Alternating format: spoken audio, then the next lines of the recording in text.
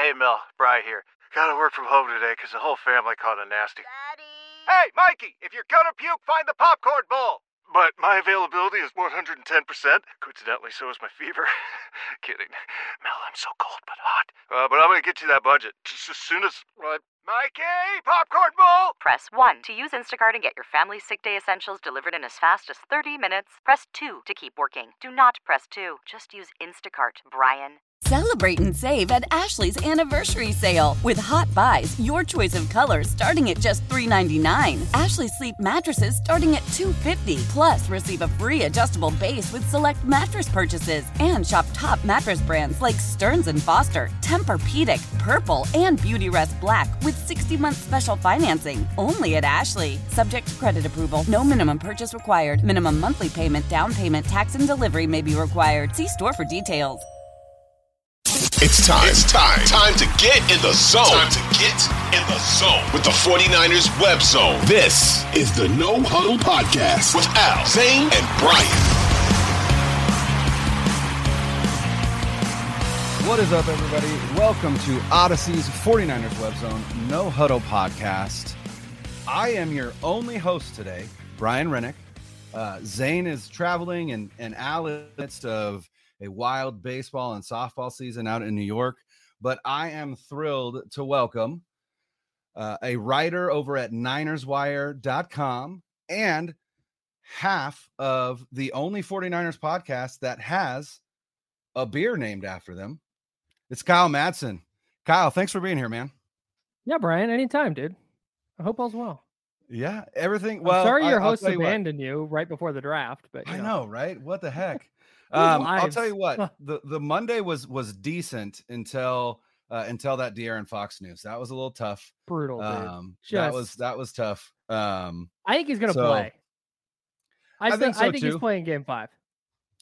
Hey, yeah. He hit that 3-pointer at the end with that broken finger. So who knows? But I also texted a buddy and I was like, maybe that's why he tried to go right at that in that last possession, which obviously didn't end the way that Kings fans would hope. It ended the way that you would hope, and that's fine. I appreciate that. And I know that you and I were DMing back and forth on Twitter on Friday when I asked if you'd be available, and you said that you really needed the Warriors to win at least one of those games because you were hosting on KHTK today from 10 to 2. How did that go? It went great. The De'Aaron Fox news came down like in the middle of the show. Oh, so it was this like hard devastation for a second, but then like trying to figure out like, okay, it doesn't mean it's over. They can piece it together. Will he play? Domas got to step up, all this other stuff. So there's plenty to dive into, but like I said, I think he's going to play. I think he'll be all right. I think so too. And, you know, honestly, this series has been everything that basketball fans could have hoped for. And to have him out, I think really would be just a huge bummer for just basketball fans in general. Yeah. So I think he'll play.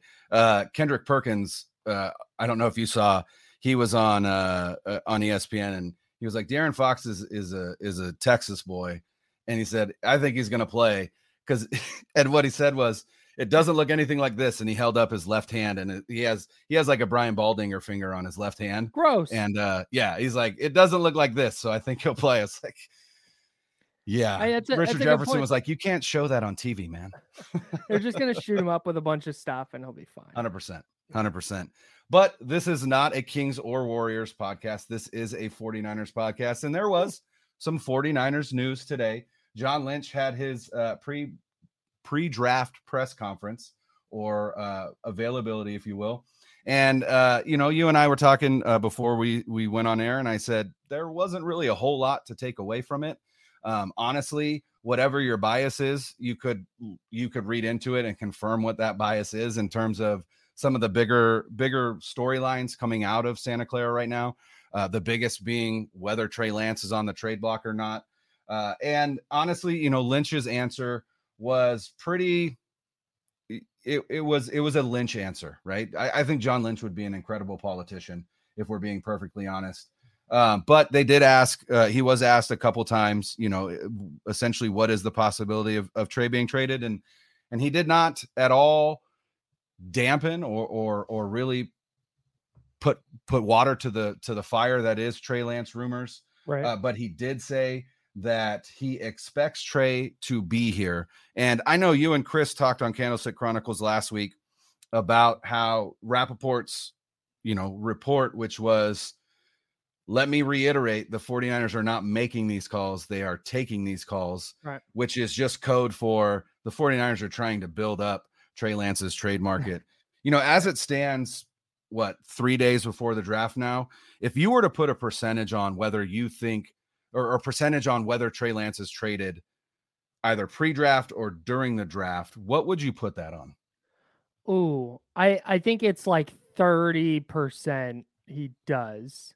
Maybe less. I might be shooting too high. I just don't. If you're moving Trey Lance, it means you are 100% sure that Brock Purdy is fully healthy, ready to go, and it's not going to be an issue going into 2023. And I just don't know by Thursday, April 27th or whatever day it is that they're going to feel like that. And if they do, then okay. But I have two separate thought processes here, because there's the Niners thought process where they're looking at Lance and they're going, this is not our guy, which is everything they've said publicly has led me to believe that they firmly believe Brock Purdy is the quarterback of the future and Trey Lance at this point is a sunk cost. And if that's the case, you now have this potential asset that you can either trade or let him walk in 2 years after he's in the backup. I personally would hang on to him and give him a real shot to compete for the QB1 job. I don't think the Niners want to do that. That's what I would do. Yeah. And then I wouldn't trade him because they've needed to use 3 or more quarterbacks in like 4 of Shanahan's 6 seasons. And he's super talented. And if you wind up in a spot where he's starting 10 games for you and they go 7-3 and he improves and looks really good, well, okay, now you've fallen backwards into where you were originally trying to get. Right. And just with the investment, that's what I'm betting on. And that's going to be more valuable than anything I think they're realistically going to get on the trade market. Yeah, honestly, if you think about it in that regard, right, who is Trey Lance most valuable to right now? And it's obviously the 49ers, right? Because they're the ones that put as much value as they did into getting that pick and drafting him. And then also, how many other teams have used the number of quarterbacks that the 49ers have? The one thing that I've kind of kicked around when it comes to trying to process this idea of whether or not they would trade Trey Lance is wondering if the Brock Purdy experience, which, let's be perfectly honest, they fell ass backwards into, right? That wasn't, you can't give them a ton of praise for Brock Purdy because he was the last pick in the draft. And he was obviously not an afterthought because they did use a draft pick on him rather than waiting to see if they can get him as a priority free agent. But for the most part, he was just kind of throwing it out there, right? Let's draft a quarterback. Right. Like Ron Wolf used to say, draft a quarterback every year. And maybe they will, and maybe they should, or at least they should, right? Because they can't keep them healthy. But I almost wonder if the Brock Purdy experience has now allowed Kyle Shanahan to kind of lean into what I would deem some of his, I don't want to say worst qualities, but some of the qualities that we have come to question sometimes, which is specifically ego and system over player, right? I really feel like Brock Purdy's success has way more to do with the talent around him and the system that he's in than Brock Purdy himself. If you drop Brock Purdy into, let's say, 30 other teams, is Brock Purdy going to look like he did with the 49ers? I'd venture to say no. Now, that's no shade to Brock Purdy. I was the captain of the Brock Purdy hype train. I was at that Miami game. It was incredible. It was just an electric atmosphere. And, he just hit the ground running and never stopped until, Hassan Reddick stopped him in Philadelphia. But if Shanahan believes like, hey, I could what I need to do is just bring in college quarterbacks that have started 30 plus games. And with that level of experience, because there's a lot of them, right? With that level of experience, we can coach them up and I can drop them in the system and they'll just do what I need them to do and we can succeed. And so would they be willing, even without knowing where Brock Purdy is, would they be willing to say, look, our hole at right tackle is so uncomfortable that we could get a second and change, we'd be willing to move him, right? And that's I think that's the other question is, what is enough for them to move him? Are they saying, look, it's either a first round pick or bust? Well, then the likelihood is low, right? I think there's one, maybe two teams who'd be willing to do that.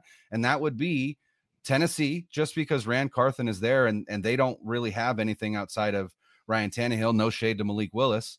Your fever is high and the pressure to log in at work is too. But when you finally decide to take care of you, there's Instacart. Just because that one perfect coworker of yours is attending all meetings, camera on while she's sneezing, coughing, and aching, doesn't mean you have to do the same. Take it from us. Trying to stay on top of things will only get you further behind. Instead, get everything from tissues and teas to cough suppressants and comforting soups delivered through Instacart in as fast as 30 minutes. If anyone needs anything, they can just redirect their questions to that one perfect coworker of yours. Celebrate and save at Ashley's Anniversary Sale. With Hot Buys, your choice of colors starting at just $3.99. Ashley Sleep mattresses starting at $2.50. Plus, receive a free adjustable base with select mattress purchases. And shop top mattress brands like Stearns & Foster, Tempur-Pedic, Purple, and Beautyrest Black with 60-month special financing. Only at Ashley. Subject to credit approval. No minimum purchase required. Minimum monthly payment, down payment, tax, and delivery may be required. See store for details. But I think even Trey Lance is a little bit more of a known quantity, I think, than Malik Willis is. And then the other would be the Minnesota Vikings. And I think the only reason they'd be willing to do that is because he's a hometown kid, and that's a hell of a story. Yeah. Outside of that, there is a scenario where I think, depending on how the draft falls, specifically who Carolina takes at 1, there's a lot of smoke that Houston isn't willing to take a quarterback at 2. And I think that smoke is there because they like Bryce Young and no one else. So if Carolina takes Bryce Young, I think Houston either tries to trade or just takes Will Anderson at 2. And then I think they try and go like offensive tackle at 13. And then, hey, why not Lance? Why not call San Francisco and be like, listen, we'll give you 33 and a fourth, or we'll give you 33 and we'll swap one of your thirds for something, for a fourth or whatever. And now you get Trey Lance for 2 seasons. You evaluate him this season. He already knows the offense that you're trying to install. Right. You get a year-long look at him, and either he isn't what we think he could be, and you guys suck again, and now you're still in position to go Caleb Williams or whoever the case may be, because they still have 2 first-round picks next year as well. It almost seems like a really perfect fit for them. So I just think that there's certain machinations that could happen in the draft that could make this happen. But I agree with you. I don't think it does, but it's just interesting. Like, at least to me, it's interesting to talk about. Yeah, it is for sure, because the value is the question, and 33 plus a 3rd round pick swap that moves the 49ers from 99 to I think Houston has 73. They 33, 65, and 73. I think they have something like around there. Yeah, that's got to be really enticing for San Francisco, and that's the kind of deal I think that they would at least listen. And like, they're not going to get a better offer than that. Yeah, I doubt it.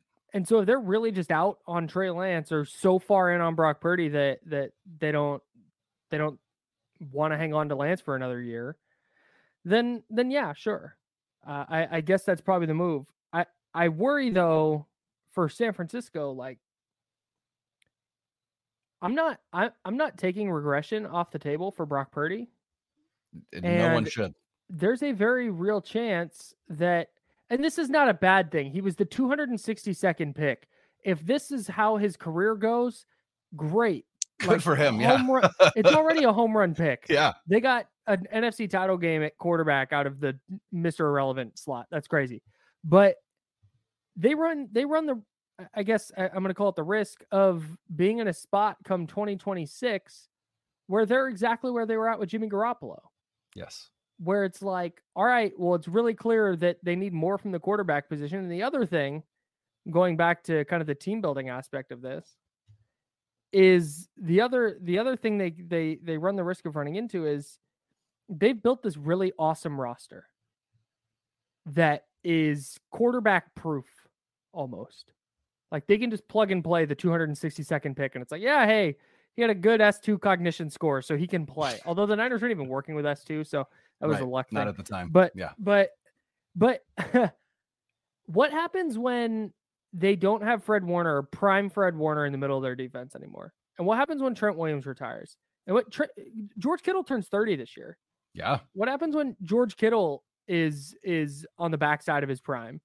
Deebo Samuel's never going to replicate his 2019 again. He's still a really good player, but he's never going to be 20. Like, you see, there's at some point, like there's too much, and there's too much talent to have to restock. And at some point you're going to need your quarterback to bail you out. Right. And that's over the next 5 or 6 years. If they're going to rock with Brock Purdy, like, okay, I get why he was awesome, but I think there's a significant risk of running into a spot where your team is no longer quarterback proof, and you need a player with the kind of upside that Trey Lance has. So they're trying to compete for Super Bowls now, though. I mean, I get they have a 5-year plan or whatever, but man, I'm still in the camp that if they let Lance go for any level of compensation, it could really wind up reflecting poorly on the front office and Kyle Shanahan. Certainly, especially if he goes to Houston or wherever and he flourishes, right? And he becomes the guy that we think he could be. Now, again, both of these knowns, right?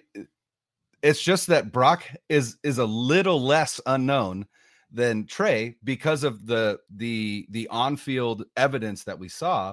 But you also have to add in the fact that he tore his UCL and he's coming back from that. And we haven't really seen many quarterbacks suffer that injury and come back from it. It's essentially Jake Delhomme, who had Tommy John, and then Nick Mullins, who we all know, right? And Nick Mullins had a pie to begin with, right? Brock Purdy is a little bit, in terms of arm strength, a little bit up the scale from Nick Mullins, but that was one of his draft negatives was arm strength. And now all of a sudden you're coming back from elbow surgery and you don't know what that's going to look like. So I think all of that points to it not happening, but I don't think if it does happen, it's not going to blow me away. I'm not going to be like, oh, wow, I did not see that coming at all. It's really clear. The thing that's most clear to me is the Niners want to trade him. This is not a Debo thing last year where they're like, we'll take calls, but like they didn't want to trade him. They want to trade Trey Lance. Yeah. That to me anyway is very, very clear. Yeah. And that's another thing that Lynch said was, we are confident in our conviction in Brock, which to me, again, says, even if they don't trade Trey Lance, Brock is not ready to start the season.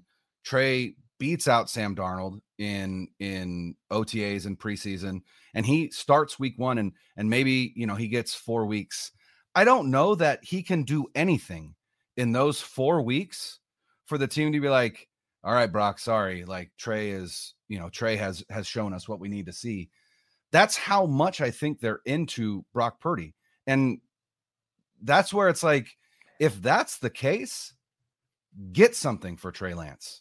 And maybe the path is get something for next year, but you're trying to compete for a Super Bowl now. And that's where I'm like, again, if you can get something now, right? A 2nd round pick where you could get a right tackle to plug in where Mike McGlinchey is, that is going to likely be more talented than Colton McKivitz or Jalen Moore or Spencer Burford or Nick Zakelj, right? You've got a lot of guys to compete there, but you don't really know what you have in those guys to be confident.